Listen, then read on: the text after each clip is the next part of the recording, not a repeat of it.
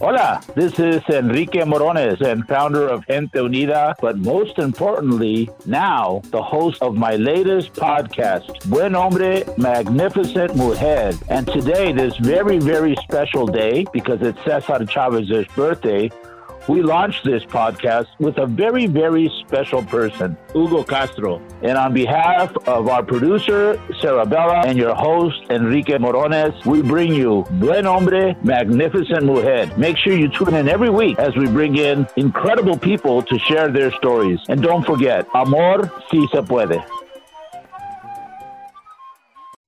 Hola, we're here in beautiful Pantoja Park, the oldest park in San Diego, and the first episode of Buen Hombre, Magnificent Mujer. And I could think of no better guest to initiate this program than Hugo Castro. And not only to have Hugo Castro here, but also to have Benito Juarez standing right behind us, as Benito Juarez's birthday is coming up. Hugo, welcome to Buen Hombre, Magnificent Mujer. Thank you for inviting me, Enrique. And your lifetime of work with activism, your many challenges, and how you have risen above all of that to become the man that you are, a hero to people all over the world. Well, I'm gonna share part of my story here, how I become an activist. But I don't consider myself a hero. I just consider myself a person that wants to do a change in the life, personally my life, and also the life of others. And you have done that. You have done that, so thank you very much. And a fascinating story. We're not going to be able to capture everything today, but we're going to have you back, because later on we want to hear about your another life that we barely touched upon, that as a playwright. And that has a brilliant future, and I know you're going to be working with Sarah and Mario and other people on this project, and I think it's fantastic. It's a side of Hugo that most people don't know. Yes, thank you. I know that we're very good friends. We're actually compadres. And so you've done this with me before when I used to have another podcast. And the way that I like to begin is by asking you, or my guest, who is Hugo Castro? When somebody says Hugo Castro, they don't know you at all. What do you tell them? Where were you born? Tell us a little bit about yourself. Yes, my name is Hugo Castro. I'm son of a first Mexican-American generation of an immigrant family. My family was a bracero. My dad was a bracero worker.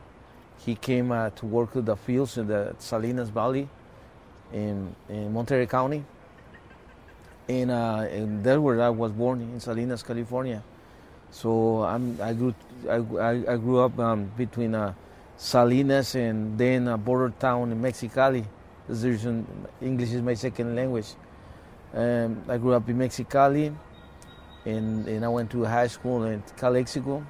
We moved from Mexicali to Calexico. We just right next jumped to each other? Next to each other. We just went through the fence, through the wall, to be living in Calexico. And I grew up there in Calexico. My teenager went to Imperial Valley, and that's part of my life. That's it. A lot of people don't realize Mexicali and Calexico, the names. Mexicali, like Mexico, California. Calexico, California, Mexico. The names of the cities. That's the sister cities. That's right. And so that was almost 40 years ago. Yes. And there was no wall back then, but of course there was the border. And when you say you grew up in the fields, you mean the agricultural fields? The agricultural fields. Actually, I was raised in the agricultural fields.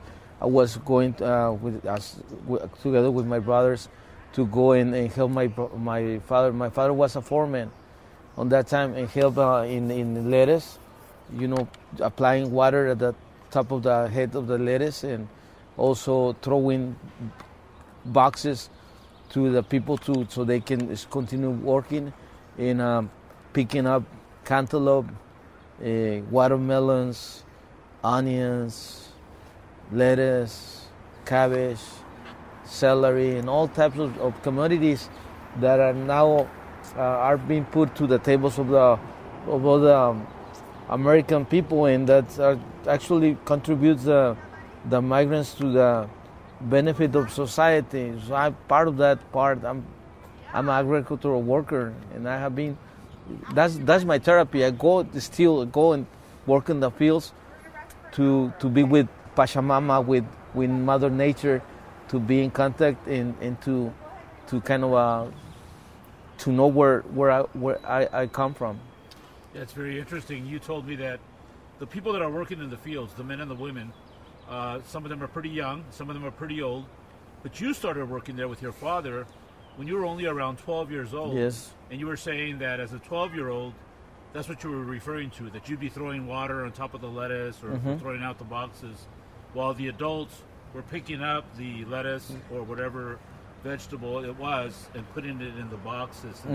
That is very, very difficult work. It's hard work. It's hard work, and I used to go and it was like it was like playing for me.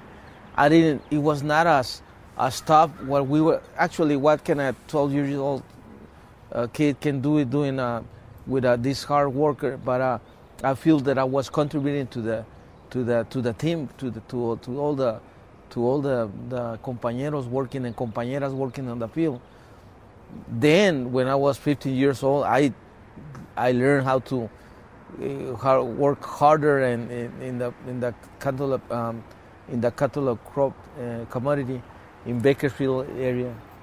And a lot of people don't know that California, if it was a country, it would be the 5th most powerful economy in the world. The 5th most powerful economy in the world. And the number one industry in California is agriculture. And more than closer to 85% of the workers are undocumented. They do this back-breaking work, and thanks to them, we have food on our tables.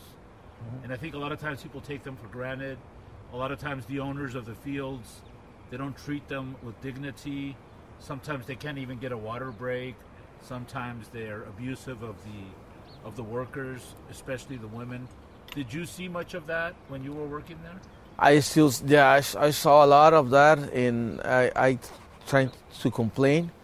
My dad also, he was raised in a way that he always had to prove that he was a hard worker, that he was valuable to the patrones, to the bosses.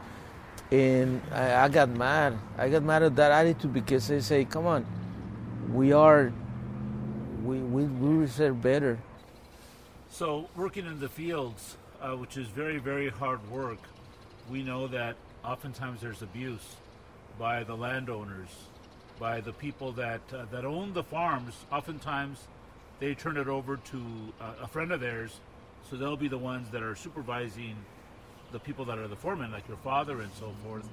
And I know your father was very fair with the people, but the owners of the fields, they sometimes abuse the workers, especially the women.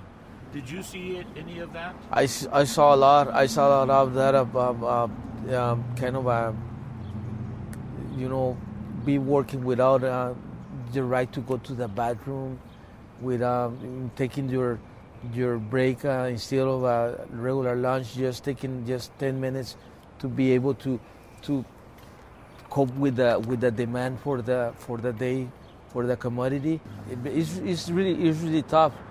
That has changed thanks to the activists such as the great activists like Cesar Chavez and Dolores Huerta, and here in California.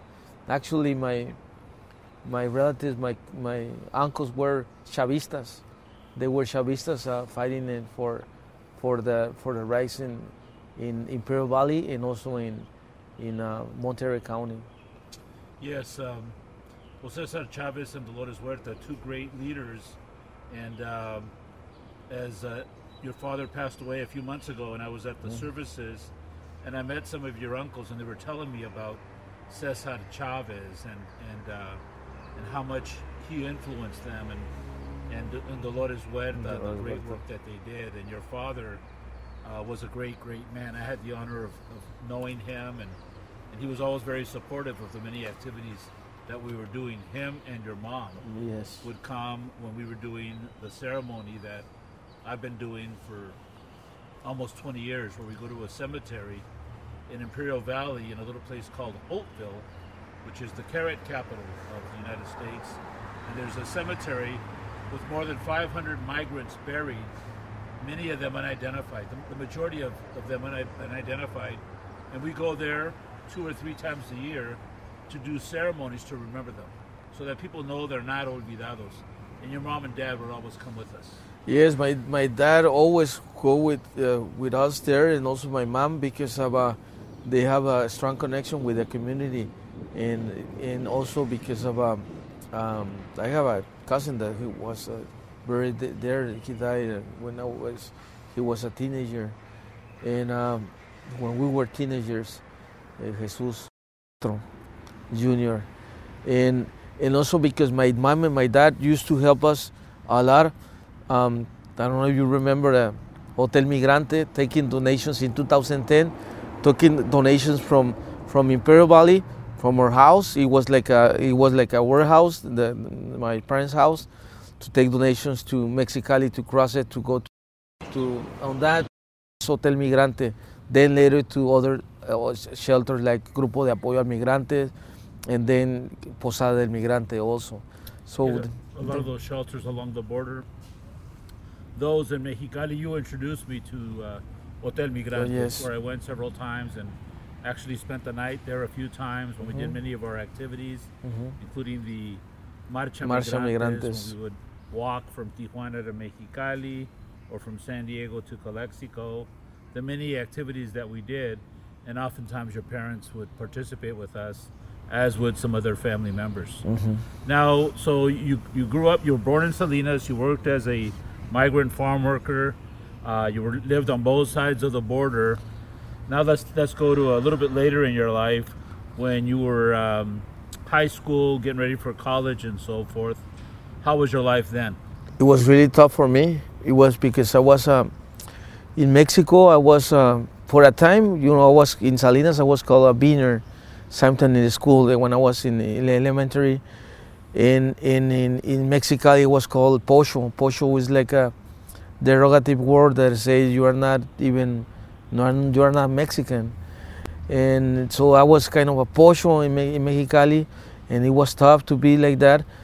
But I learned to get respect by education. I was a top student, always in elementary and also middle school. I had diplomas. My mom was so proud of that, to have the house, all the walls covered with diplomas from elementary and middle school. Then suddenly I moved to Calexico. I have that barrier language, that barrier language that is still have with English, but suddenly going from trigonometry and going to chemistry, going to basic algebra, and going to social science, natural science, very basic classes that I say, come on, this is not, I'm wasting my time. It was so, and it was also I was bullied a lot, because not only about freshman, they thought that I was freshman. I was actually a sophomore, because I was called a chicalón, that I was not from Calexico. So I was bullied a lot with my brother Julio, and a lot of compañeros that were the first year in high school in Calexico at that time. And also with the classes, and then I said, I want better. I want classes at my level. They say, but you don't know the language. This is your level, but that's not my level. I used to tell the counselor, say, come on, this is not my level. Until you get into a better English level, you're gonna get that classes that you need. So it was frustration when I was a sophomore. In my junior year, it was a lot of frustration that I can deposit doing exercise and going to working on the fields, and in my Saturdays and Sundays, the weekends, and in the holidays, and also the spring break, working in the fields, and also going to the gym and going to karate. And that was the way that I trying to deal with frustration for a time. So you had a challenging time. Not only the hard work you did in the fields, switching from one country to the other, being an outsider, like you didn't know which side you were really on, or at least that's the way you were treated. But your situation was common to people that live along the border. Yes. That maybe they don't dominate one language, so that holds you back, and the bullying. And when that type of situation happens, like bullying, people take different roads to get away from that. Sometimes they fight back. Sometimes they realize that the bully is the one that's the real problem. It's very difficult. It's very difficult. You're a stranger in a strange land. And you graduate from high school, you get really good grades. Yeah, I graduated from high school, and then I went to college, community college, because I couldn't go directly to university. But on that time, it was really tough for me because I was dealing with something that now people knows that I have a condition with bipolarity, and it was tough, and also because that crashes of situations in my life make it to make wrong decisions in my life. So I just dropped from college sometimes and got back to college and get involved in illegal actions that then later took me to jail in 2002. So 2001, but I ended in, it was on November of 2nd of 2001 that I was actually arrested. So you're being bipolar, which is chemical imbalance. Everybody has issues. I have issues, psychological issues, and so forth. And sometimes they're very hard to deal with. Yes. Anything could set them off and so forth if you don't take your medication or the proper treatment. And I have family members that are in that situation, so I'm familiar with that. So when you talk about illegal activity and that you were arrested, you don't have to mention what that was, but do you want to talk about that a little bit? Yes, the last I got out of all illegal activities. I promised God to get out of illegal activities in 1996. But I broke that promise in 2001 that I was arrested for marijuana. I was arrested for marijuana, transporting marijuana. I ended 2 years on prison. So 2 years in prison for something that now would not necessarily be illegal, so it was non-violent type of. Yeah, it was non-violent. All my illegal activity was non-violent. And it was something that a lot of people have committed the mistake. They want to Yes. make easy money, they get involved in drugs, and then they get caught. And so you went and you were in prison. But the prison, in a certain way, was almost like a blessing to you. I almost died. Because of lack of medical attention in a Taft Correctional Community, Taft Correctional Institute, Taft, Taft, California. But before that, it was a blessing because I remember it was. I'm not sure it was March, between the late February, in also March of 2002 when I met a guy. Angel. I met an angel that he was there in prison. I met it when we was transferred from one prison to the court, and he said that he was there for delivering in a first of all he made me feel better because I was feeling so bad about the decision that I made in my son's birthday that took me to jail, that he said, "Hey, God love you," and I couldn't believe it. But then he started to say the reason that why he was there. He said that he was there to deliver a message to the U.S. government.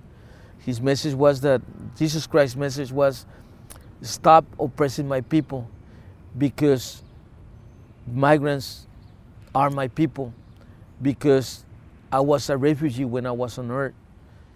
And first I thought it was like a wacko guy. Then later I kind of realized that the message was correct. People were in my case, I was there for illegal activity. It was hardships in a long sentence of 2 years for marijuana. But at least, it was something illegal. But these people were there for illegal reentry. Say there's no crime. They should not be there, and that's where my life converted to a blessing, because I started to think in others to find a mission in my life. You say, okay, I'm alive right now. I graduated from college through distance learning in Taft Community College. I was one of the top students, one of the top 50 students, Dean Leaf of Honors role in 2 semesters. But I was in jail, and all my classmates were outside.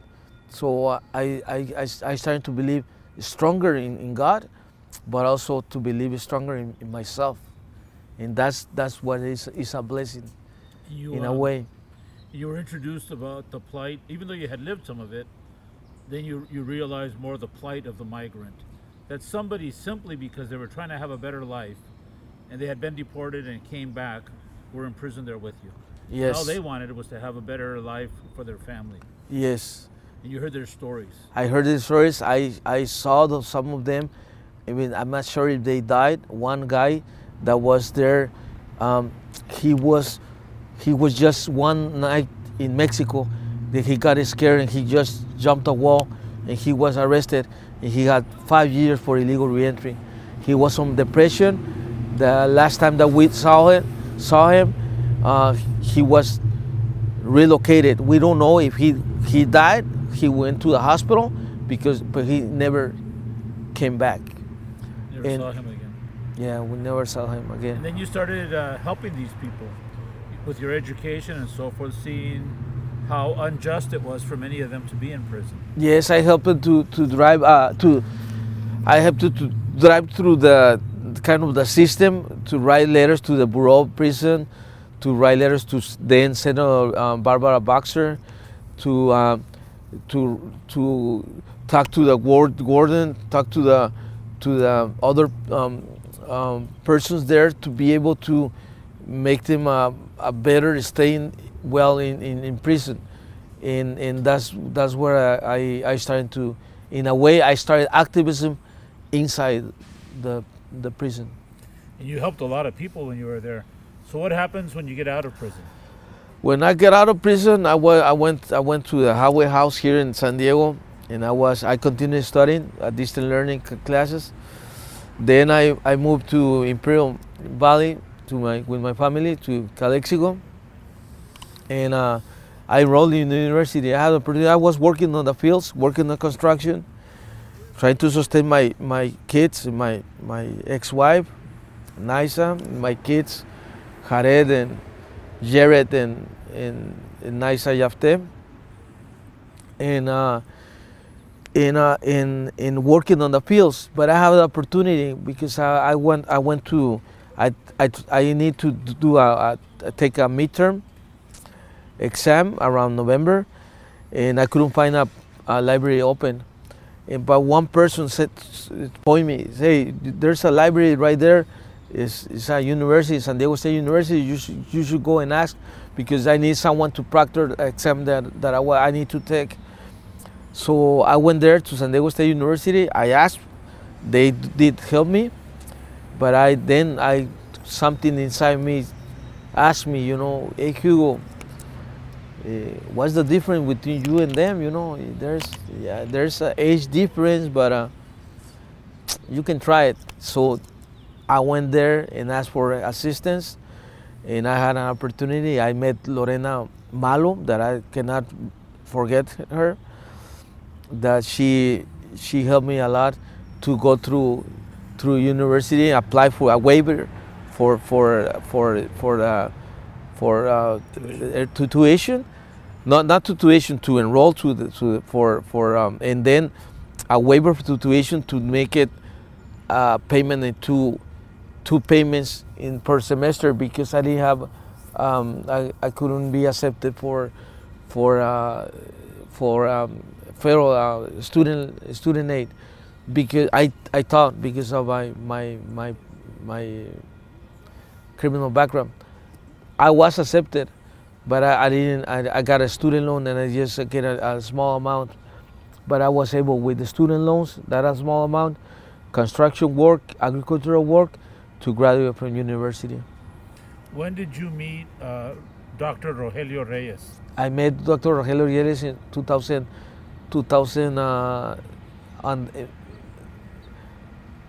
in the 2004 when I went to the classes. When I went to the first classes about the university, not the classes with the orientation about the university, and he was there. He was not actually my professor because he was a linguistic professor and I was in international business. But I knew about him and he was my mentor, but in other areas, in activism, and not my professor in university. So you had all of this background, and you had these people in your life: Angel, Lorena, Dr. Rogelio Reyes, Dr. Sergio Elizondo. That was because of his name is written there with this project that made it possible to all the Mexican American to go to university. That I forget right now because of the stress that I'm going through. The name of this plan that help all the first generation of Mexicans and Latinos and Chicanas and how you want to call them, Central Americans, to go into university and to dream and to have a university diploma. Dr. Sergio Elizondo. So these people were rest in peace, both of them. All these people were key in your life. Yes. And you have all this background because you lived it, and you're very well known today for your work with the migrant community. Your selfless work, the fact that you're the first one that's always there when somebody needs some help, whether it's a migrant that was shot, whether it was a law enforcement officer or in some sort of a disturbance, or somebody that's lost or somebody that arrives. And there's so many amazing stories that I'm familiar with. And we'll get to some of those stories in just a moment. But here we are with Hugo Castro. We're hearing about Hugo Castro and his life story. He's a true buen hombre, and we're delighted that he's with us. Well, we're back with Buen Hombre Magnificent Mujer with Hugo Castro, and he's telling us about his early life. He was working in the fields, his years through college. He ran into some trouble, but he has really come back to be a buen hombre, an even better hombre than before. You were talking about the influences in your life, including Dr. Elizondo, the Plan of Santa Barbara, yes. Dr. Rogelio Reyes, your father, Lorena, etc. So now, taking us up to modern times, you've worked with various organizations as a volunteer, and your direct contact with the migrants, I don't know of anybody that has had more direct contact, and maybe you could share one story that has really influenced me, and that's the story of Efren. Rest in peace. So here's a guy that, like many of the people, is deported, and you are out there bringing supplies to the shelters to help them out. It's getting late. You can't go back to Tijuana, so you ask the pastor, is it okay if I spend the night here? And you end up bunking down next to this man named Efren. So who is Efren, and what was his story? Efren, rest in peace. I met him when I was so tired that I asked Pastor Salvador Cepeda to stay in the shelter. Efren was there because he was deported, but he was actually running away from Chihuahua because he was kidnapped. He was kidnapped and tortured. They tried to mutilate him, cutting both arms, and also stabbing in the back, in his legs, because he didn't have money to pay for the ransom. A friend grew up in Texas, but ran into problems and lost his green card, and he was deported. And when he was trying to go back to the United States, he was captured and he was deported again. And when he was walking with another migrants, deported migrants, 4 men and 1 woman, there were 6.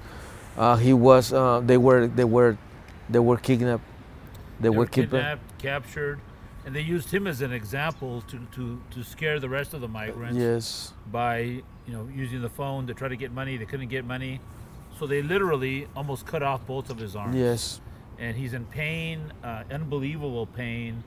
Next thing you know, he passes out. He's on the side of the road, and a couple of people drive by and pick him up and take him to a hospital where they save him because he was about to die. Yes. And he was in that hospital for some time. And when the doctors found out his situation, they said, "You got to get out of here. You cannot be around here because the people that kidnapped you will find you and kill you." Mm-hmm. So he ends up in Baja California. He shares that story with you, and then you say, typical Hugo, "Come with me to the shelter that I'm at, Yes. working at, and we'll give you a job." Yes, and he started to help us in Embajada Migrante. He was always helping in the shelter, and actually he helped a lot. He was part of Border Angels that time. That period of Border Angels that I really miss right now. That he was part of the team helping the community.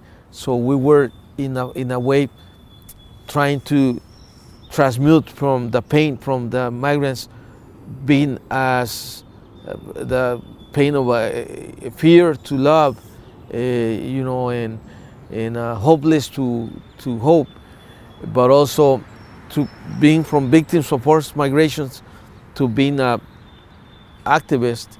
And he was in his transition, being an activist and helping the community. Yes, I met Efren. At that time, I was the executive director of Border Angels. I was there for 33 years, as you know, and that's the Border Angels of yesterday. Sadly, it's not the Border Angels of today. But Efren was a great example of being a gentle soul. After everything he had gone through, and when he would talk to people and he would help people, he was always there in the background, but always helping people. Yes. Similar to you, always in the background, helping people, not looking for attention. And earlier this past year, Efren passed away. Yes. He passed away, and it was a very difficult time. And his family comes. You meet his family. You had taken him to the hospital, and these are the people that are risking everything just to have a better life. And he suffered a very difficult situation with the kidnapping, almost killing him, almost losing his arms. And what a soul he was, Efren. At the same time, we lost another person that worked very closely with both of us, Jonathan Yost. Yes. Who was also with the old Border Angels, and he was the water drop leader. And he sadly died. They died right around the same time. And it was a very, very difficult time because an organization, and there's other organizations that are out there that are really committed to human rights. You find these people, or these people find you. Efren, Jonathan Yost, Hugo Castro, and the tremendous work and commitment that they have, and they do things for the right reasons. They do things because they really want to help their fellow man. And one of the things that I have always tried to live by is love has no borders, and love is an action, not just a word. So you came to me a few years ago. We had met 10 years earlier, and we've been working together. And you said, oh yeah, there's a van that somebody wants to donate, and these caravans are coming. They're starting to come from Central America to the U.S.-Mexican border, and you took one of those vans. You took one of those vans to almost 3 years ago. Yeah. Yes. And that made worldwide news. April 2017, almost 3 years ago. Well, I remember we were in the office. It was a Saturday. I gave you some of the money that we had raised. Yes. And you took off to deliver the van. And as you know, I don't have social media, and And Gaba contacts me. She says, "Have you seen this Facebook post by Hugo?" I go, "No." And it was when you had disappeared. You were just Yes. about to disappear, and it was another very challenging time in your life. Yes, it was. It was. You know, all the challenging times in my life have helped me to kind of understand that and put me in the others. Actually, being on the others' shoes of people, because then I did understand all the suffering people go when they are kidnapped and when they are beaten up and when they're asking for help and nobody wants to help them because they think they are drunk or they are drug addicts or they're alcoholics or you name it. In my case, I don't know how, but I was able to survive, thanks God, but with a broken nose, broken ribs, broken skull, broken metatarsus, and all covered by bruises. And I remember that you were there always to help me, and then later I knew that you had a special ceremony, prayers because nobody knew what was happening to me because I was disappeared.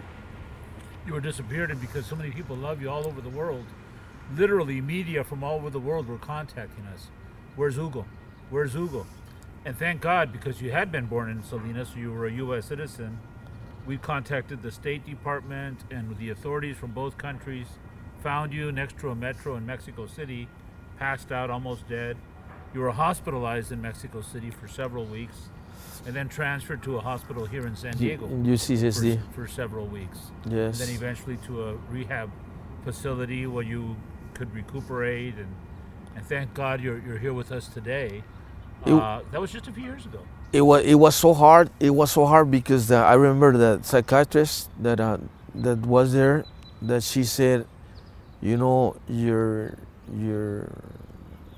mind is devastated and it's really hard to recuperate. Who was a person that you knew, Hugo, it's gonna be really hard. Trying to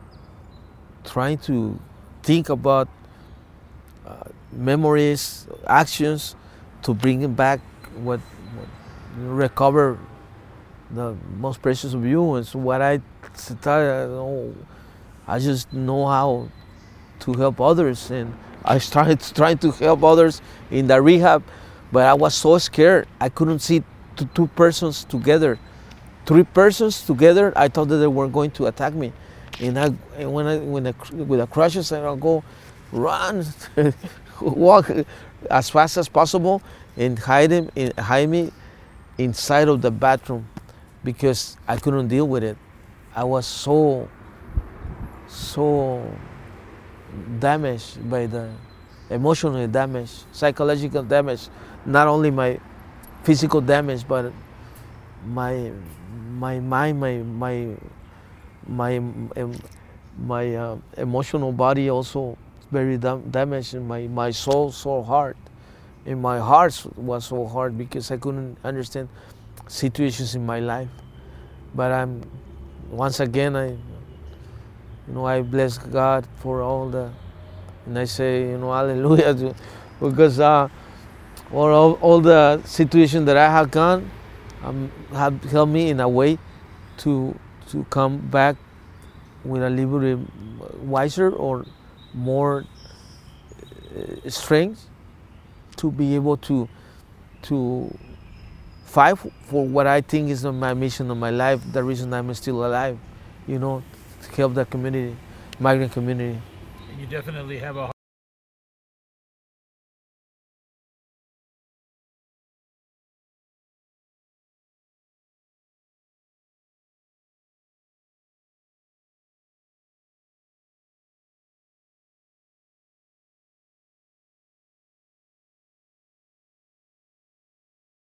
of gold, and you continue doing the work with the shelter, with the migrants, not only in Tijuana but in Mexicali.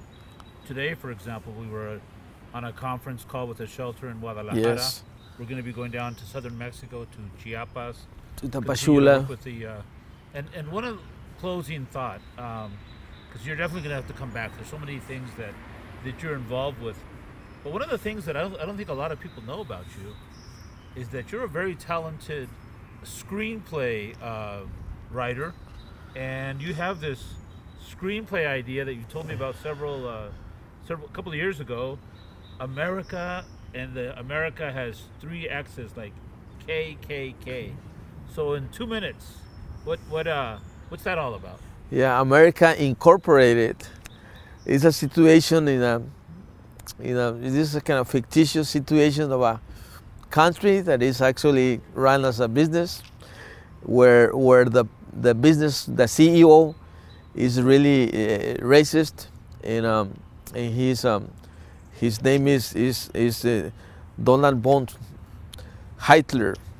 Donald von Hitler is the CEO of the America Incorporated, and he has been planning with a very elitist group, small but powerful group, trying to control and get rid of the descendants of the original owners of this land. The indigenous people. The indigenous people. And you have some other characters.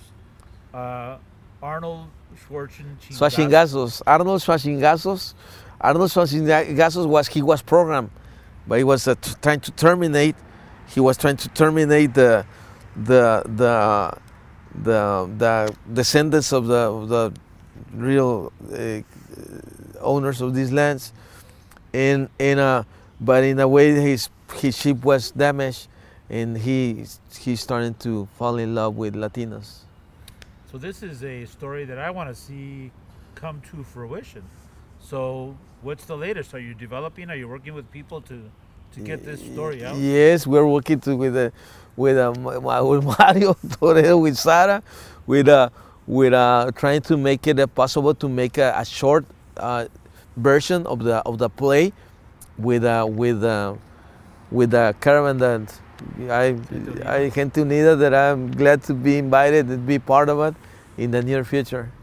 Well, see, so we learned a lot about Hugo Castro. There's really so much more to learn, but to me, there's no greater person that I know that is an activist and that has really practiced what he has preached in spite of all these obstacles. I know that if I had, we all have obstacles, but some of those obstacles I know that I could not have overcome. So you're the true essence of love in action, and that love has no borders.